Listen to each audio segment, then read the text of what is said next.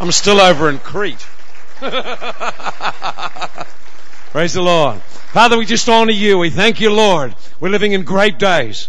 Days when you're stirring your church. Days when you're awakening us to great possibilities, great opportunities to advance the kingdom of heaven. Lord, today we open our hearts that tonight you would impact us. Tonight you would touch the depths of our being and stir us to arise and engage in the battle.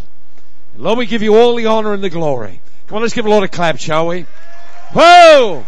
Thank you, Lord! Thank you, Lord! Praise the Lord. Please be seated. Well, I'm still up there in Crete in the olive trees. That was amazing. I'm so appreciative of getting the book, and thank you for personally writing in it. I really just appreciate that. Well, let's have a look in Isaiah. I'm going to start in Isaiah. I want to just start with something in Isaiah 42. And I want to speak about reclaiming the harvest. And we're going to look into a story of a man God chose in a generation that desperately needed a warrior.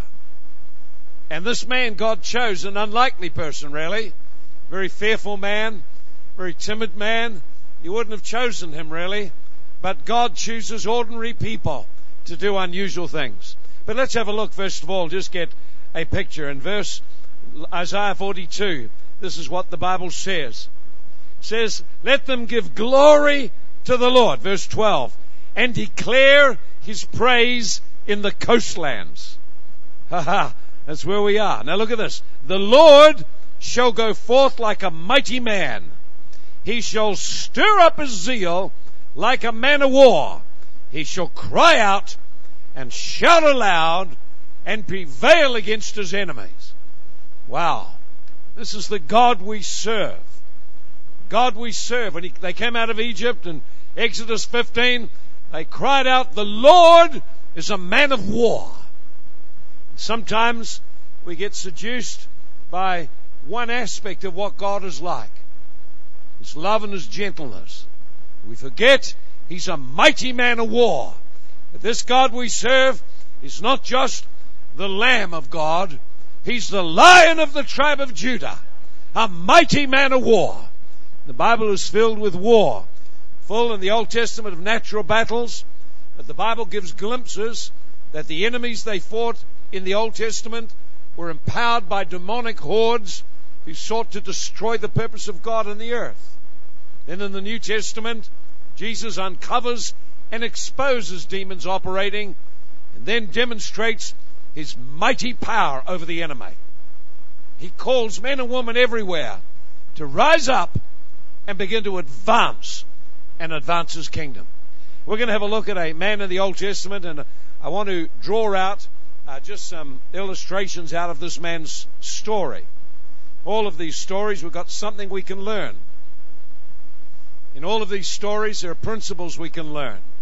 But they always lead us to Jesus Christ. They always lead us to experiencing him and allowing him to motivate us to do something great for God. I want to just read in Judges chapter 6. Judges chapter 6.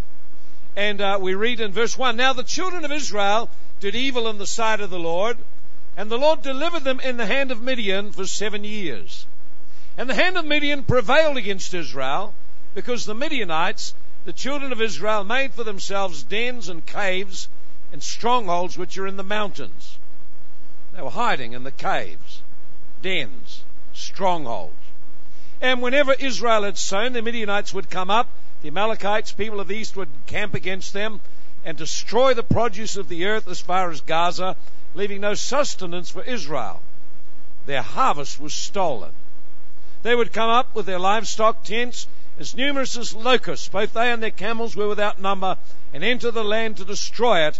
And Israel was greatly impoverished before the Midianites. And the children of Israel cried out to the Lord. When they cried out to the Lord, God sent a prophet.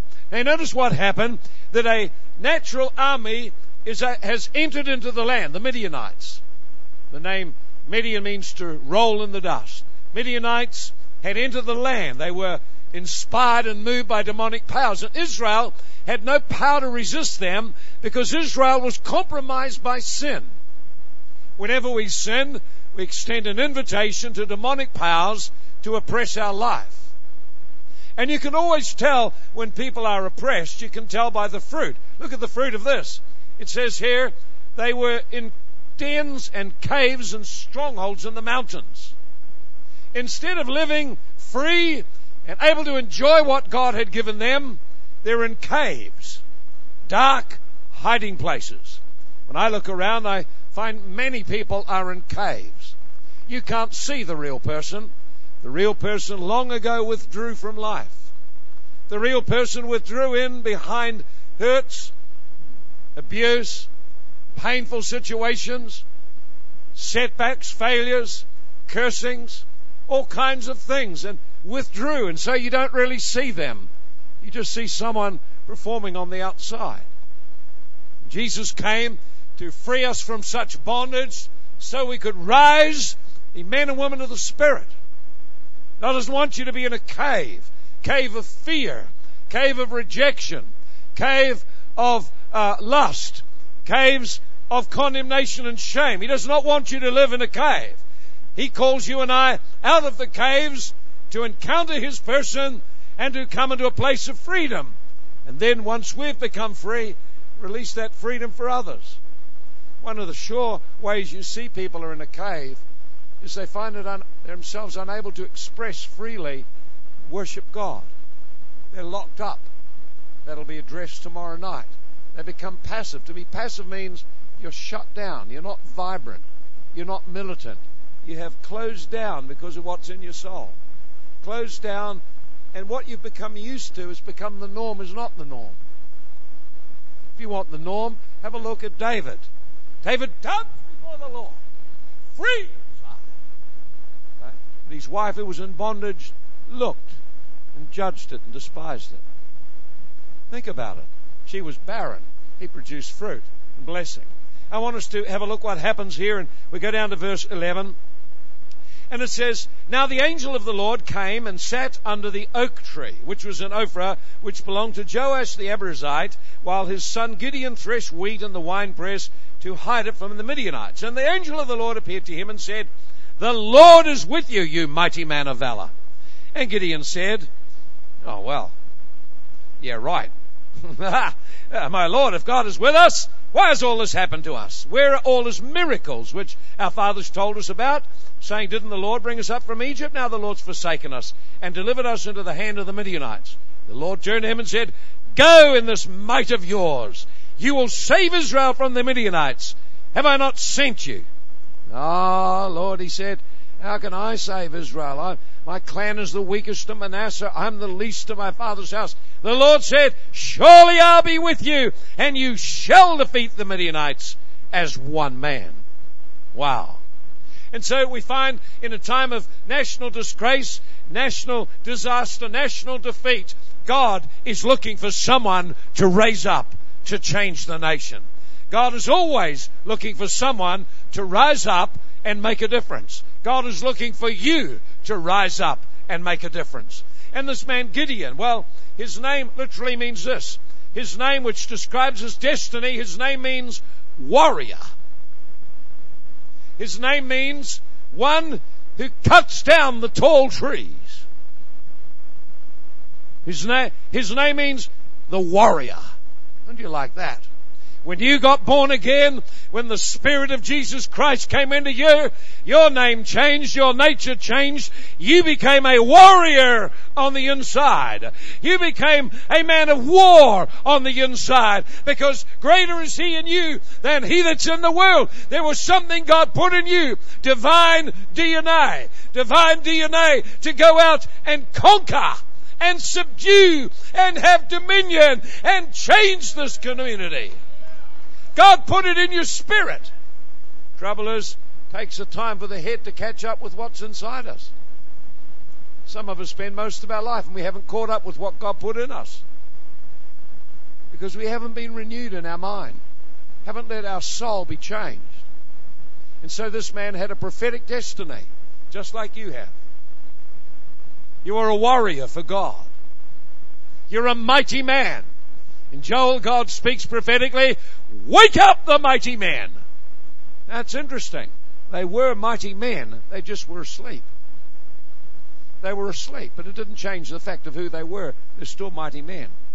You might be living with struggles and difficulties and pressures and have things pushing in around you, but that does not change who you are. You are still a mighty man. You are still a mighty man. David didn't look a mighty man when he's hiding in a cave, but he was a king in preparation. Joseph didn't look very good when he's in prison, accused of rape, but he's a king waiting to emerge. Peter didn't look very good when he ran away when the woman said he wanted Jesus' disciples, but he was a king waiting for the Holy Ghost to come on him. What a difference the Holy Ghost makes. All through the Bible, ordinary men got the Holy Ghost on them and they changed. You need to make room for the Holy Ghost in your life. Let Him get around your life. Set you free to express the life of God. So I want you to see what happens in this. The first thing God says to him, notice, He doesn't say, Gideon, we've got a problem, can you help here? The first thing He did is He points out his identity. He reminds him who he is. The church is like Cinderella, fallen asleep. It's not Cinderella, it's the other one. The one that fell asleep. Sleeping Beauty, fallen asleep, waiting for the kiss of the King. Church, God is awakening us. He's awakening us to remember and discover who we are. Gideon, you mighty man of valor. That's who you are. You may not feel like it, of course. You may not even look like it. You probably don't. You get up and look in the mirror and you look in there and you see your lacks and neglects. The trouble is we see according to our past. We see according to things of the present. But when God looks on you, He knows that He's made provision for your past failures, and He looks and He sees your potential. He sees what you could be. He sees His design in you. He sees His DNA in you. He sees His imprint on you. He sees the destiny in your heart. And He says, you mighty man of valor. That's how God sees us. Church, the world doesn't see us that way. Because the mighty men of valor are hiding in caves. Caves of depression or rejection. That's all evidence that we've been defeated. That it doesn't change who we are. And you may be tonight struggling with some area of defeat. It doesn't change who you are. You're still a mighty man of valor. You may be asleep and haven't woken up yet. You may be struggling with bondage of various kinds. Whatever it is, you're still a mighty man of valor. You're just waiting to know who you are. So God doesn't even go into all the problems. He said, God is with you. The mighty Lord, the creator of heaven and earth, is with you. Jesus said, I will be with you. This mighty God who raised Christ from the dead put His Spirit in you. In you. Waiting to break out in rivers of life. Creativity. Influence.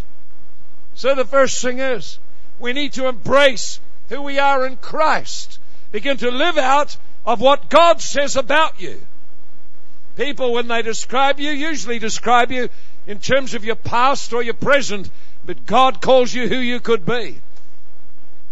Potentially, the seed can be a great tree. When you look at a seed, it doesn't look like a great tree, but it's only a matter of time and nurture, and it becomes a great tree. And that's the same with you. It's only a matter of time and nurture, and you become a great tree. It's only a matter of time and nurture. The Church of Jesus Christ begins to rise up within the nation. Just forgotten who we are. Forgotten who we are. See, so you notice God takes no notice of the excuses. God just says it the way you are. You're a mighty man. Why are you a mighty man? Because I have joined you to myself. You are royal blood. You're born again into a royal family. Father's seed, an eternal incorruptible seed, is inside you. So we need to agree with what God says about us. instead of what our past said about us, instead of what the accuser says about us, instead of listening to the lies of the devil which drive you into a cave of fear, listening to that stuff, your soul gets depressed and get down and defeated. We should be listening to what God says. Mighty man of valor. So this is the first thing we notice. Notice the second thing that God said. Well, of course, he comes up with some questions. Now, some questions God doesn't actually answer at all. Why? Oh, why, Lord? You'll never get an answer for that one. He just doesn't answer it. He'll never answer. But why me? Well, why not? See, God doesn't answer that kind of question because it's full of self-pity and unbelief. He answers different kind of questions. What do you want me to learn? What do you say I can do? How do you want me to respond? Show me in dreams and visions what you've called me to. See, now that's more like it. So God just ignores it, ignores the question like it was never asked. See, same with Moses. Moses was called to go and be a mighty deliverer. Go and tell my people, Pharaoh, let my people go. Yeah, well, they wouldn't listen to me. You know, God just kind of rides over everything. I'm not very good at talking. I'll give you someone to stand alongside you. He can be your mouthpiece, but you will talk. Well, they won't listen to me. I'll be with you. You see, God had a destiny for him. And he has it for us. So number one, we need to embrace who we are in Christ, what the Word of God says we are. You are born again. You're a royal blood. You're a priest unto God. You're a king unto our God. You are born of the Spirit of God. You carry an eternal seed. You need to agree with what God says. Then what else does he say to him? He says, go in this might of yours. You will save Israel from the hand of the Midianites. Have I not sent you? No, we need to embrace God's purpose. Every person has got a quite unique purpose. Notice the heart of God. Heart of God is to send people. In the New Testament, that would be apostolically commissioning you to go and represent the kingdom of God and to bring deliverance, release, and freedom in the community, in the sphere you have. Think about that. Go in this might of you. I don't feel I got any might. I feel weak.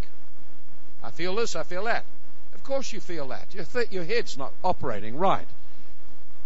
If you were to direct your mind to what God says, and you were to begin to meditate daily, the same Spirit that raised Christ from the dead, that same mighty Spirit of God is within me, quickening my mortal body, leading me and directing me. Well, you'd think differently then. You'd become conscious God is with you. Most people don't live conscious God is with them. We live conscious of our feelings and struggles and failures and the pressures of life. We live conscious of them. They're very real. But you can direct your mind somewhere else. You can direct your mind to what God says. I am with you. And if Almighty God is with you, imagine what you could do. It's the feeling of being on your own is the problem. Feeling of being small. Feeling of being lacking ability. But since when has God ever worried about ability? God chooses the foolish. Chooses ordinary people. He loves to do it.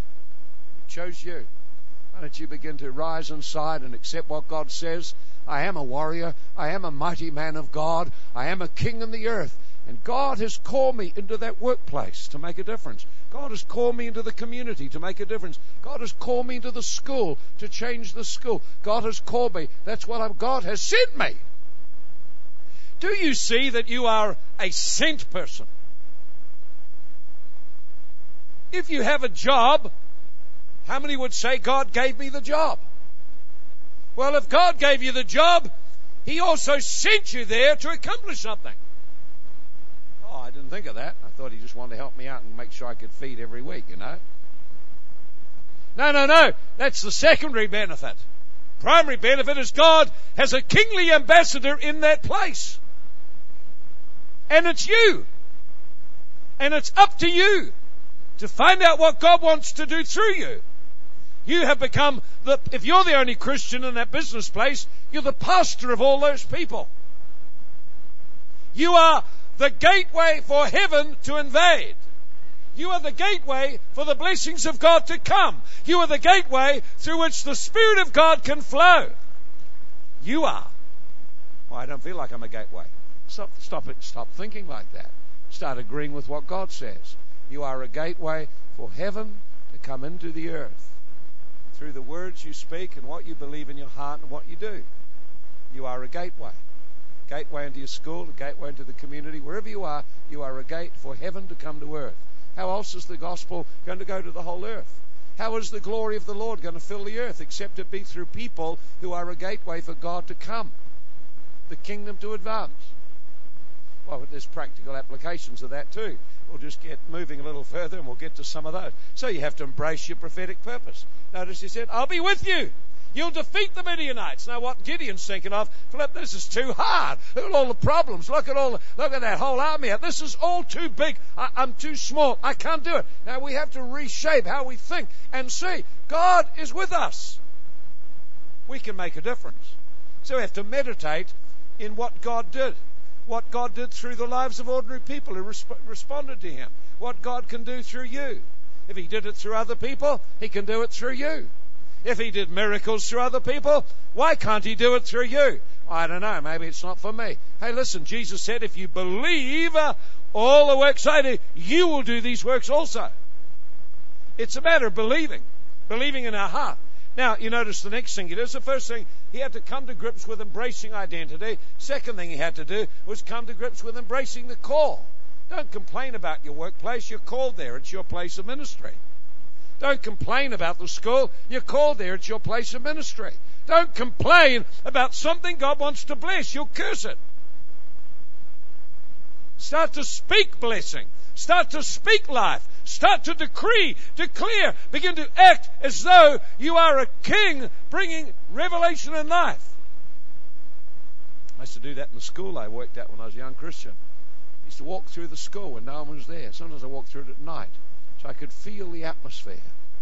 Not be intimidated. Rise up, begin to pray strongly in tongues, begin to make declarations. God would move in this place.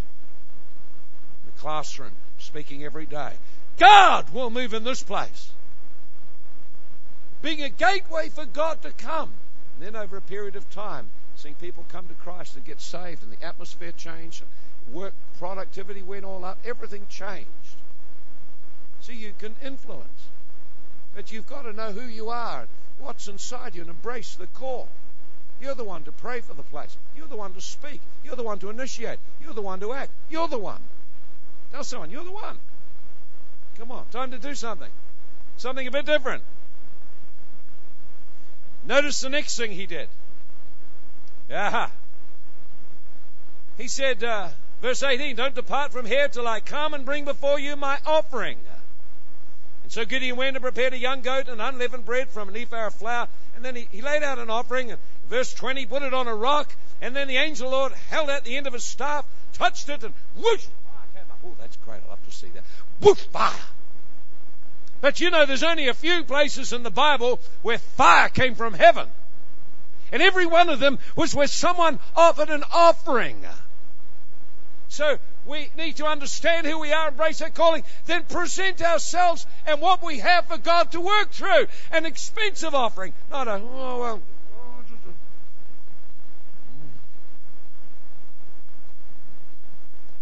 Now listen, David said this. He said, I will not offer anything to the Lord that did not cost me something.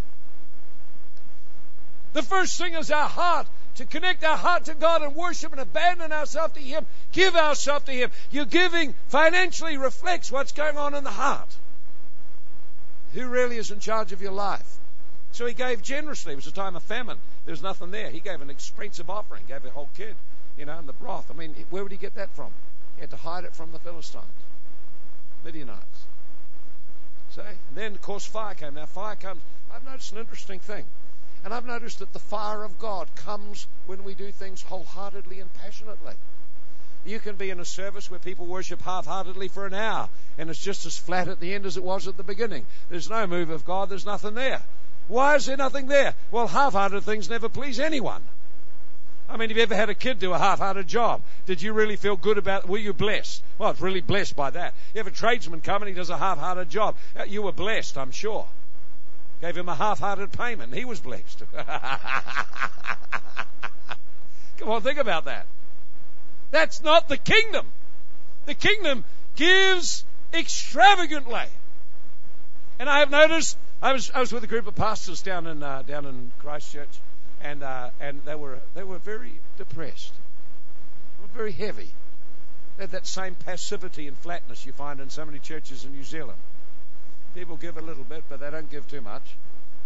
Yet you see them at the rugby match, going like that. They come into church and something goes wrong. I don't know what happened. That's religious. That's a religious spirit. It's a heaviness coming over to shut us down. We don't need that kind of thing around here. I said, listen, I'll show you something. This atmosphere will change in about 1 minute. I said 30 seconds actually, if you'll all do what I say. I gave them something to do. The atmosphere in 30 seconds shifted. Spirit of God started to touch people immediately. Wholehearted offering. Giving yourself. So notice the next thing that happens. There's an interesting part of it here. And so we notice then he built an altar. He built an altar. Now remember, God's desire is that the harvest that had been stolen is regained. He built an altar. An altar is a place of commitment. It's a place where commitments are made. Whenever they built altars, they were places of commitment. Places of engaging God. Places of covenant being formed. And so when he built an altar to the Lord, he is actually entering into be covenanted to the Lord. What does that mean? Well, it means something like this. All I have is available to you. And in return, all you have is available to me. So, if you owned $100 and you entered into covenant with a millionaire where all you have is available to him and all he has is available to you, who gets the better deal out of this one? Come on, think about it. But we don't think covenant like that. But that's what it means. All I have is at your disposal. I am committed to you. I am at your disposal. I'll be faithful to you. I will not fail. That's what covenant is about. So he made covenant. He entered into covenant. He entered into committed relationships. There's nothing happens without a commitment. A commitment to enter into relationship with God and make your life available for him to work through in a new way. I have that sense tonight God is calling us to do that. To enter into a fresh commitment. To be his representative in the earth. To be a king in the earth. And what does that mean? It means all that I have, I make available to you. Now most people think in terms of a poverty spirit. Oh, I have to give up. What do I have to give up now? That's what people think. Yeah, the church will make you give up stuff. Come on, that's how people think. I'm going to lose what I have. You're going to lose what you have. You can't take it with you anyway. You're sowing into eternity. The deal is, I make all I have available to God. Why? Because he needs someone who he can work through, who's wholehearted. And in return, he promises, all he has is available to me. I will never, never lack. What a deal. What a deal. People don't understand it as being like that. That's how it is. And then God speaks to him. Here's the next bit. This is the bit that perhaps for some might challenge us tonight. And then he built an altar there. Verse 25. Now the same night the Lord said to him, take your father's young bull, the second bull of 7 years, tear down the altar of Baal which your father has, and cut down the wooden image or Ashtaroth which is beside it, and build an altar to the Lord your God on top of this rock in proper arrangement. Take the on top of the stronghold in proper arrangement. Take the second bull and offer a burnt sacrifice with the wood of the image you cut down. Now Gideon took 10 men among his servants and did as the Lord said to him. But because he feared his father's household and the men of the city too much to do it by day, he did it by night. Here's what God is telling him now. Notice God has said, this is who you are. Okay, we embrace who we are. This is what I want you to do. Okay, I accept the calling, Lord. Now enter into relationship. So I begin to worship God wholeheartedly because my life is now in His hands. Then I make commitment. God, I will be available to you. A lot of people don't take it past there. But here's the next step. He's called to destroy. The first place he has to deal with as a king is what's right under his very nose. His own home, personal life, family life. The first place God calls you to address and bring order. Now what is going on? The people are in dens and caves and they're under demonic oppression. Why? Because they are worshipping Baal and Ashtaroth. His own father has got a grove to Ashtaroth and an altar to Baal. And it's the center of the community. In other words, this is the stronghold within which demonic powers operate to subdue his family, destroy his livelihood, and bring people into bondage. The first place to start is in your own life. The first place to bring into order is our own personal life. And God says to him, I want you to tear down that Baal. I want you to tear down that Ashtoreth. I want you to tear it down and build an altar to me so that demonic power has got no foothold to operate. Many Christians struggle to be effective for God because they have an altar to Baal in their lives. I'll talk about Baal and Ashtaroth in just a moment. But just to show you how this works. I was in a Bible school in Singapore this year. And we were teaching on witchcraft, sorcery, divination, that kind of thing. And I'd been with one of the Chinese pastors in Taiwan. He said, I don't think the Chinese are into sorcery. They're more into divination and things like that. I said, well, I hear what you're saying, but I don't think you're right. And I said, I'll come back to you on that one. And so we're in this meeting, and there's all these hundreds of students there. And notice this, these are students who have committed their life to learn the Word of God, to worship God, to serve God, and to be great for God. Okay. And then I had a word of knowledge that there was a girl there who was addicted to a certain type of video game where you take on a role and you play a role, and in this role you go into a fantasy realm and you begin to be a sorcerer, and you use spells and curses and conquer people, and you actually grow and enlarge your powers by these certain kinds of things you do in there. I said, who is that girl who has that problem? The girl came forward.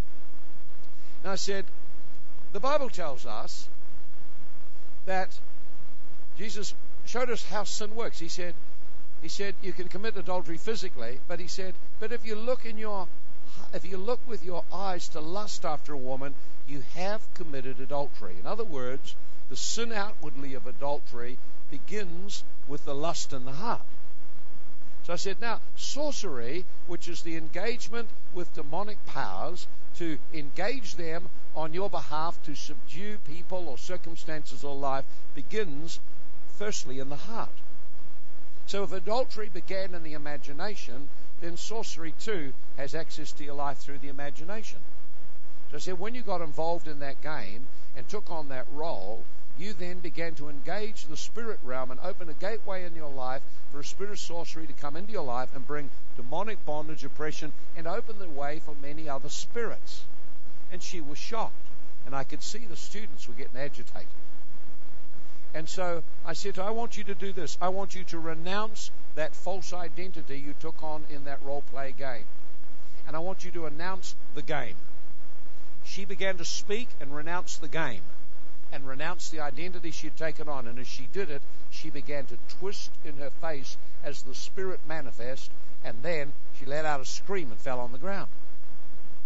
Demons came out of her. I said, isn't this interesting? That someone is committed to serve the Lord and is in Bible school learning how to serve the Lord, and privately has got sorcery going on in their life. They were shocked. So he had 200 to 300 up on the altar call, screaming and yelling and shouting. These wicked, evil spirits came out of their life. They had altars in their home, in their personal life, that no one could see, but God could see. And so spirits had legal ground to afflict them, torment them, and trouble them. And many of them, although they were serving the Lord, had these things in their life that were afflicting them, troubling them. Fears, nightmares, all kinds of issues, unclean spirits, confusion, struggles. And of course the culture is to work hard, so they just drove on to try and overcome it. But inside they were tormented by spirits. Spirits gain power over people through doorways. There has to be an altar somewhere. An altar is a place of trading. It's a trading floor where you exchange something. You give something up in order to get something for yourself. When people worship an idol, they make an exchange. They give something to the idol in return for something back, which appears to be helpful or good for them. The problem is you don't realize what you gave up. You gave legal ground to the devil. And so you notice here that the whole of this nation was under the influence of evil spiritual powers, Baal and Ashtaroth. So we think, oh yeah, what's all Baal and Ashtaroth? Well, let's just describe it and then bring it into nearer today. Baal, the name meant Lord Husband. He was a god of the wind, a god of the storms, a god of the rain. He was also called the god of the city. He was worshipped as that. So they were worshipping the Lord. They were in bondage to a demonic power, this Baal spirit, the spirit behind this Baal. And one of the things that went on there, of course, they had temple worship. There was male prostitution, female prostitution. It was all part of the acts of worship. That spirit was a gateway for sexual sin, uncleanness, idolatry, spiritism, occult to come into the community. It was an open door which it came in. And of course they think they're worshipping God. They're looking for their lives to be secure, but they're looking in the wrong place. Instead of looking to the Lord. So that spirit, when it's abroad, brings in homosexuality, lesbianism, prostitution. It brings in pornography. It brings in child abuse. It brings in a whole range of things. And the other spirit that's related is Asherah. And it comes under a lot of names. Ashtaroth, Astarte, comes under the name Queen of Heaven. Jezebel, when she ruled the nation, introduced these same two gods. The spirit powers behind Jezebel actually were this power of Baal and Asherah. And the Asherah, or the Queen of Heaven, or that spirit power, was called the goddess of war. Conflict, strife, confusion, division, difficulties, broken relationships. It was called the god of sex. It was worshipped as a god of fertility, again, with all of the temple prostitution that went on. So, of course, when people are involved in sexual sin, they begin to yield to that same spirit power that seduced God's people years ago. When we yield into the false comforts of sin and a whole range of things like that, we begin to open a door for spirit powers to bring oppression legally against us. Now, these are the people of God in dens and caves defeated, not understanding why there's no miracles. Tell you why no miracles. There's a whole lot of sin going on in their life that God wanted to deal with. They were under demonic powers. And one of the evidences of it, it brings oppression over people's lives, heaviness, confusion. And so these things were there. You notice here, it says, I want you to tear down the altar of Baal, which your father has. So it's not just something he had. This was a generational thing. It was in his family. It was a stronghold within the family that came down father, son, father, son, father, son, came down the family line. You would be amazed how many people are afflicted by spirits that are in the family, and they come down generation to generation. Spirits of fear, spirits of adultery, spirits of lust, spirits of confusion, spirits of trauma, whole range of things within the family. And someone has to become a king and tear it down. Someone, somewhere, has to stand up and say, we will tear down that altar to Baal. We will tear down that thing that's got us under control. We will change the spiritual environment. So one of the things that kings always did was they rid the land of idols and idolatry. For us, what that means is we need to look at the issues in our life and what gods we may be serving as we yield to those things. When you yield to fear, you're yielding to a spirit. When you give in to sexual sin, you're yielding to a spirit. When you give in to anger and range of things, you're yielding to a spirit, and gradually you come under its power. And so the first place that revival begins is with personal transformation. When you decide, I will not live with this anymore, you decide you will rise up and break out of that and tear it down. Notice that he had to build an altar to the Lord on the same place this thing was. It was called a stronghold. Stronghold is a paradigm you have in your thoughts. You can have a stronghold of anxiety, stronghold of fear, stronghold of lust, stronghold of heaviness. It's an area the devil has control over your thoughts and emotions, and you cycle around the same sorts of problems and you can't get out of them because you don't know you got the problem. So kings rise up. They know who they are. They know what they're called to do. They've entered into worship of God. They've made commitment to make what they have available. Then they deal with the issues in their personal life and family. Tear down the altars that have been there for generations.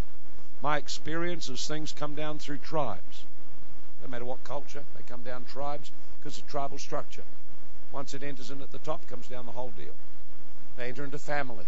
They enter into communities. You and I, if we're wrestling with something and that thing is, you can name it, you know what it is, you've got a responsibility to deal with it, confront it. Because we're so ashamed of what's going on, we find it struggle to bring it out in the open. But in the environment where we're loved and accepted and where God's grace is there, we can deal with these things.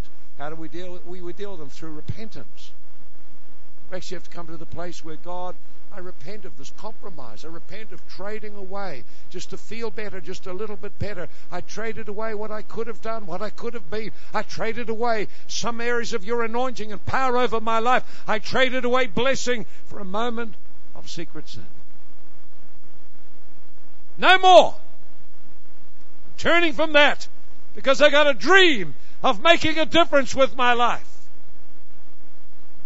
So repentance. We need to actually in our heart decide, I'll no longer trade and give away my destiny and the legacy God gave to me. No longer trade. I will repent and I will speak words to renounce and cancel that thing off my life, because spiritual issues are dealt with spiritually. I'll break its power off my life. I wonder what you're wrestling with that you need to tear down. Notice what he did. It says he took 10 men with him. Sometimes to deal with issues in our life, we need to be involved in a group where we can share our heart with others, become accountable for the support, to let others support us as we get breakthrough. You don't have to go it alone. Elijah went alone and ended up in depression and suicidal. We don't need to go it alone when we're dealing with issues. We need to actually enter into committed relationships where we can be supported and encouraged and strengthened. Notice that he had fear in his life. What was he afraid of? He was afraid of the reactions of people if he would stand up for what was right. He was afraid of being rejected. He had bowed down. But you notice he found a way in spite of that fear. He got guys around him. Help me stand up. Help me make it, guys. We've got a mission from God here. Going to tear that thing down and make a difference. Going to get a breakthrough. And once he had done that, God's endorsement came around him. Notice what happens in verse 34. Then the Spirit of the Lord came upon Gideon. That mighty anointing came upon him. And he then began to blow a trumpet. It speaks of a prophetic message, a prophetic word that begins to influence people. He began to assemble people and raised up a mighty army. And when you read the story, they absolutely caused the people, the Midianites, to be destroyed. God was with them. But before he got national revival, he had personal revival. Before he had personal revival, he embraced who he was and his destiny, and saw that this process of transformation is the vital step to emerging to destiny. And he let God help him. We could go into many aspects of the story, but I want to bring just to conclusion just around one aspect. I want you to go look back where this encounter came that triggered it all off. If you go back and you read in Judges chapter 6, verse 11, the angel of the Lord came and sat under the oak tree in Ophrah, which belonged to Joash the Abiezrite, and his son Gideon was threshing wheat. So clearly this encounter took place under an oak tree. There's about 7 places in the Bible where an oak tree is mentioned. And every time an oak tree is mentioned, an interesting exchange took place. The oak tree means literally, or the word literally means something like this. It means strength. It means leader. It means chief. It means a mighty tree. It is a graphic picture of the cross of Jesus Christ, where our Savior, our King, came from heaven and died on the cross and shed His blood to break the power of cursings, to unlock the lives of people, and to cause champions to arise. God's champions emerge the other side of the cross. God's champions emerge when they have met with Jesus, encountered Him on the cross, and made decisions to trade with God instead of trading with demons. The cross of Jesus Christ is a trading place where I exchange some things in my life for the goodness and virtue, life, power, destiny of God. The Bible says in Colossians 2:14, at the cross, Jesus spoiled principalities and powers. Legally, He broke their power. He destroyed curses. He took away all that was against us. A wonderful thing He did. So I looked in the Bible to find out what happened at oak trees. I'll just quickly give them to you. Genesis 35:4, the oak tree was a place where idols were buried. The cross of Jesus is a place you come to get rid of the idols that have run your life. Money, whatever it's been, reputation, fear of man, whatever it has been that you have served and bowed down to, and it's controlled your life. The cross is the place you bury it. Here's another place in Genesis 35 verse 18.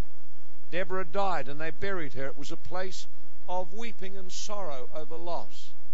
So the cross of Jesus Christ is a place you and I can come, and the sorrows of our losses in life can finally be put to rest. Jesus died for our sorrows. Here's another thing about the oak in the Bible. In 1 Kings 13 and verse 14, we heard about it earlier on. This was a place of decision whether or not you fulfill the call. Remember, Bev, I think, was talking about it, where the young prophet sat down under an oak tree and had a place of decision. Do I fulfill God's call on my life? The cross is a place when you meet with the Lord, you do business and make a decision whether you'll fulfill God's call in your life or not. The cross comes in the way of us doing our own thing. The cross is a place where we surrender to the calling that God's placed on our life. Cross of Jesus Christ. Here's another thing that was found there in 2 Samuel, I think it's 18 and verse 9. There was a place where Absalom got caught. His hair got caught up in the tree. Now, Absalom was a usurper. He was full of pride. And he tried to govern his own life and set up his own kingdom. So he got caught up in an oak tree and killed there. Isn't that interesting? Caught up by his hair. So the oak tree is a place where the pride of life is laid down. Where attempts to control our life, run our life, we surrender them and they're put to death at the cross of Jesus Christ. Pride is wanting to run my life my way instead of running it God's way. The cross, the place where we bow before Jesus Christ and surrender controlling our life and come under His lordship. Here's another thing. In 1 Chronicles 10 and verse 12, they buried Saul and his sons. Saul was a man who operated in the flesh and was defeated and died. So the cross is a place you come to bring your past defeats. You bring your defeats where you fail. Bring your failures there. Have you any failures? Why don't you just bring them to the cross? Bring them to the cross where the failure can be taken away and the shame of the failure taken away, and something new can begin in your life with Jesus Christ. Perhaps tonight you've got failures that need to come there. It was a place in Joshua 24 where they made a decision to serve the Lord. It was a place in 1 Samuel 17 verse 19 where Goliath the giant was slain. It may well be you have a giant in your life. A place to bring it to the cross. Let down your fears and let down whatever it is that's run your life and trust for God to come and help you. And finally, it is the place where you meet with God to embrace His apostolic call like Gideon did to go into a nation and serve as a king. The cross. I want you just to close your eyes right now. Just close our eyes like the pianist, if you just come up and just get on the keyboard again. The cross is central to the life of a king. The cross is a meeting place with God. The cross is where we remember the great love God has for us. It's a place where we do business with God. It's a place of trading. And it may be tonight you've traded in all kinds of ways and ended up in bondage. God is calling you tonight. I know this is not the end of the conference. The end will be tomorrow night, where there'll be impartations and great joy. But tonight I felt in my spirit that this is a place to come and trade or do business with God. And I'm going to go through the list again. Keep your eyes closed. I want you, as you have your eyes closed, I want you just to allow your mind and imagination, allow the Holy Spirit to help you. Go back for a moment, 2,000 years. And as you sit here tonight, allow your inner man, the imagination of your inner man, to begin to see what is an eternal reality. Standing at the foot of the cross of Jesus. I have, when I've done deliverance, told demons to look on the cross. They scream like crazy. So it's something they can see. We think about it as something happened 2,000 years ago, but actually it's alive in the realm of the Spirit now. Can you see yourself at the foot of the cross? Standing or kneeling. As you look down, the ground is stained with the blood of your Savior. This blood was for you. All around the foot of the cross, the earth is darkened with the blood of our Savior, the blood of Jesus Christ. This blood was for you. As you lift your head, you see his feet. Huge metal spike driven through his feet, right through the center of nerves, so that every time he rested on his feet, pushed on his feet to try and relieve the pain that he was experiencing on the cross, all those nerves would be like a fire. This blood was for you. It's our Savior's blood. He gave his life to establish covenant with us, that he would be our God and we would be his kings in the earth. As you look up Jesus' body, you see how lacerated every part of his body is by the whips that ripped open his back and the muscles and right down his body. Spikes of metal and bone threaded through the whip, tearing into his body, opening it up. But this blood was for your healing. As you look further up the cross, you see his arms stretched out and great spikes right through his wrist, right at the center of nerves. Every time he tried to lift himself, he could feel this like fire in his hand.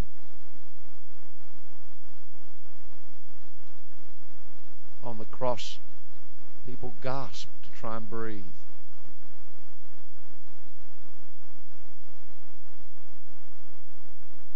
There it is, this blood is for you. If you look, you see the head of Jesus.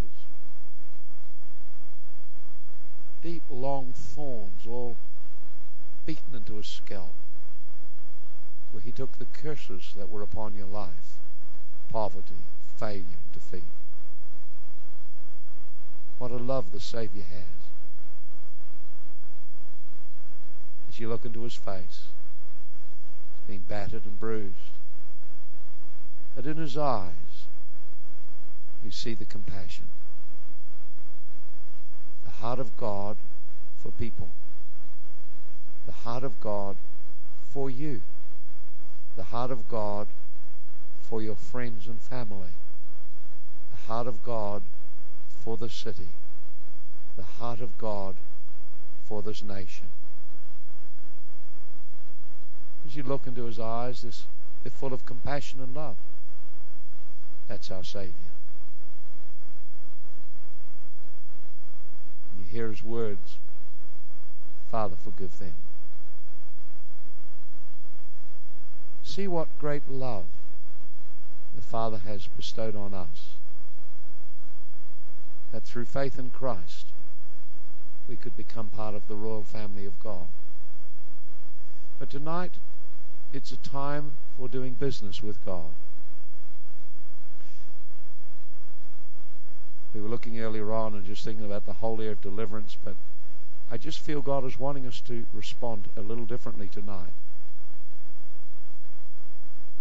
I'm going to begin to list again for you those areas where people had encounters at the oak tree, the cross.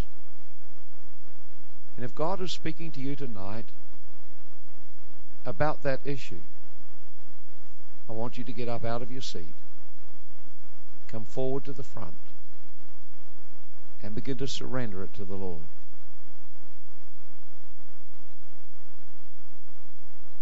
Cross was a place of bearing idols. Do you have idols in your life that you've served? Things you've bowed down to, yielded to, fear, anger, depression, bitterness, unforgiveness, lust. Things that you have served, money, opinions of men. Many things you should have done and you haven't done them really because you were under fear, you were serving something. Why don't you come forward now and just say, God, I want to put this right. I want to bury those idols. They're not going to run my life anymore. Just stand and come forward. Cross was a place of weeping over loss. Perhaps some of you have experienced loss. Maybe as leaders you've gone through difficulties and you've suffered broken relationships and defeats. But it's a place you can come to grieve. Jesus carried our sorrows. He carried your sorrows. Just come to him tonight. Cross was a place of decision to fulfill the call of God and not listen to the voices of people. Perhaps you've been listening to people's opinions. I found in all my major decisions to follow the Lord, people around me disagreed with it. I had to make a decision courageously to do what God said I should do. Are you at that place? Don't be like the young prophet that did not listen to God. He let the voice of man persuade him. Voice of tradition, the voice of old things, instead of following what God was speaking. Just come. Come now. The cross was the place where pride was defeated. Pride was broken. Have you got pride operating in your life? Well, we hardly ever admit that, do we? But pride shows itself in a number of ways. Just straight out self-centeredness. We're really focused on ourselves and absorbed with ourselves. Pride finds it hard to admit failure at any time. Pride shows itself with defensiveness. Someone tries to help you and point something out, and you react. Tell them to prove it or justify it. Oh, pride needs to go tonight to the cross. Why don't we just yield to him tonight? He loved us and served us. Are there any others tonight? Perhaps there's past defeats, failures. You need to come and say, God, I made a decision when I was defeated and failed. I'd never go out there and try again.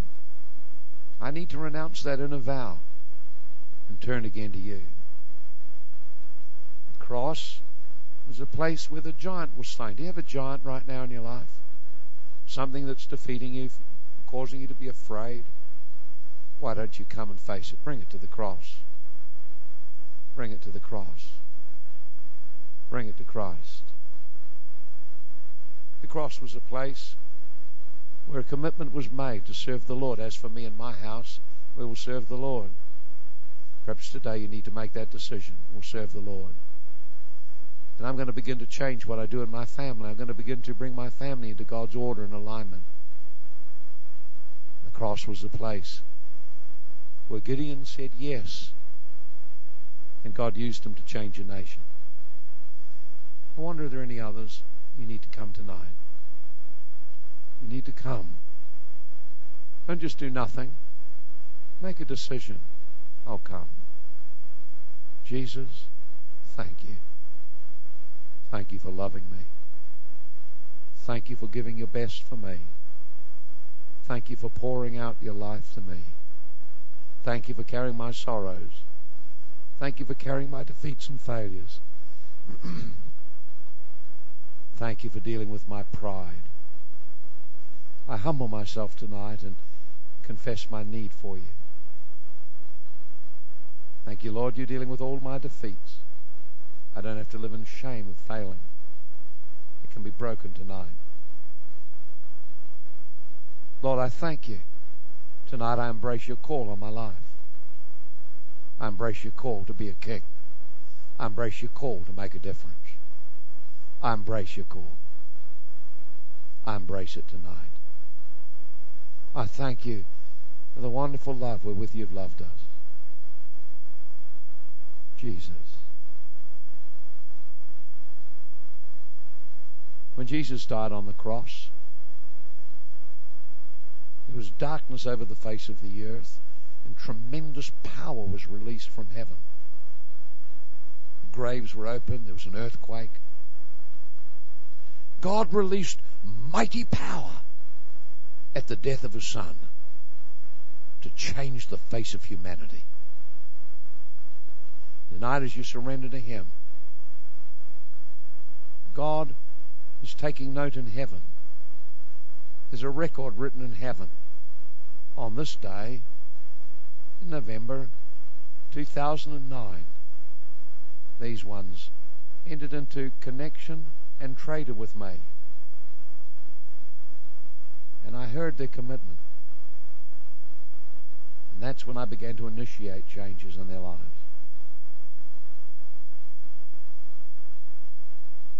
Father, we just thank you tonight. I'm asking tonight that you'd pour your anointing and blessing out on every person here that's come to the front.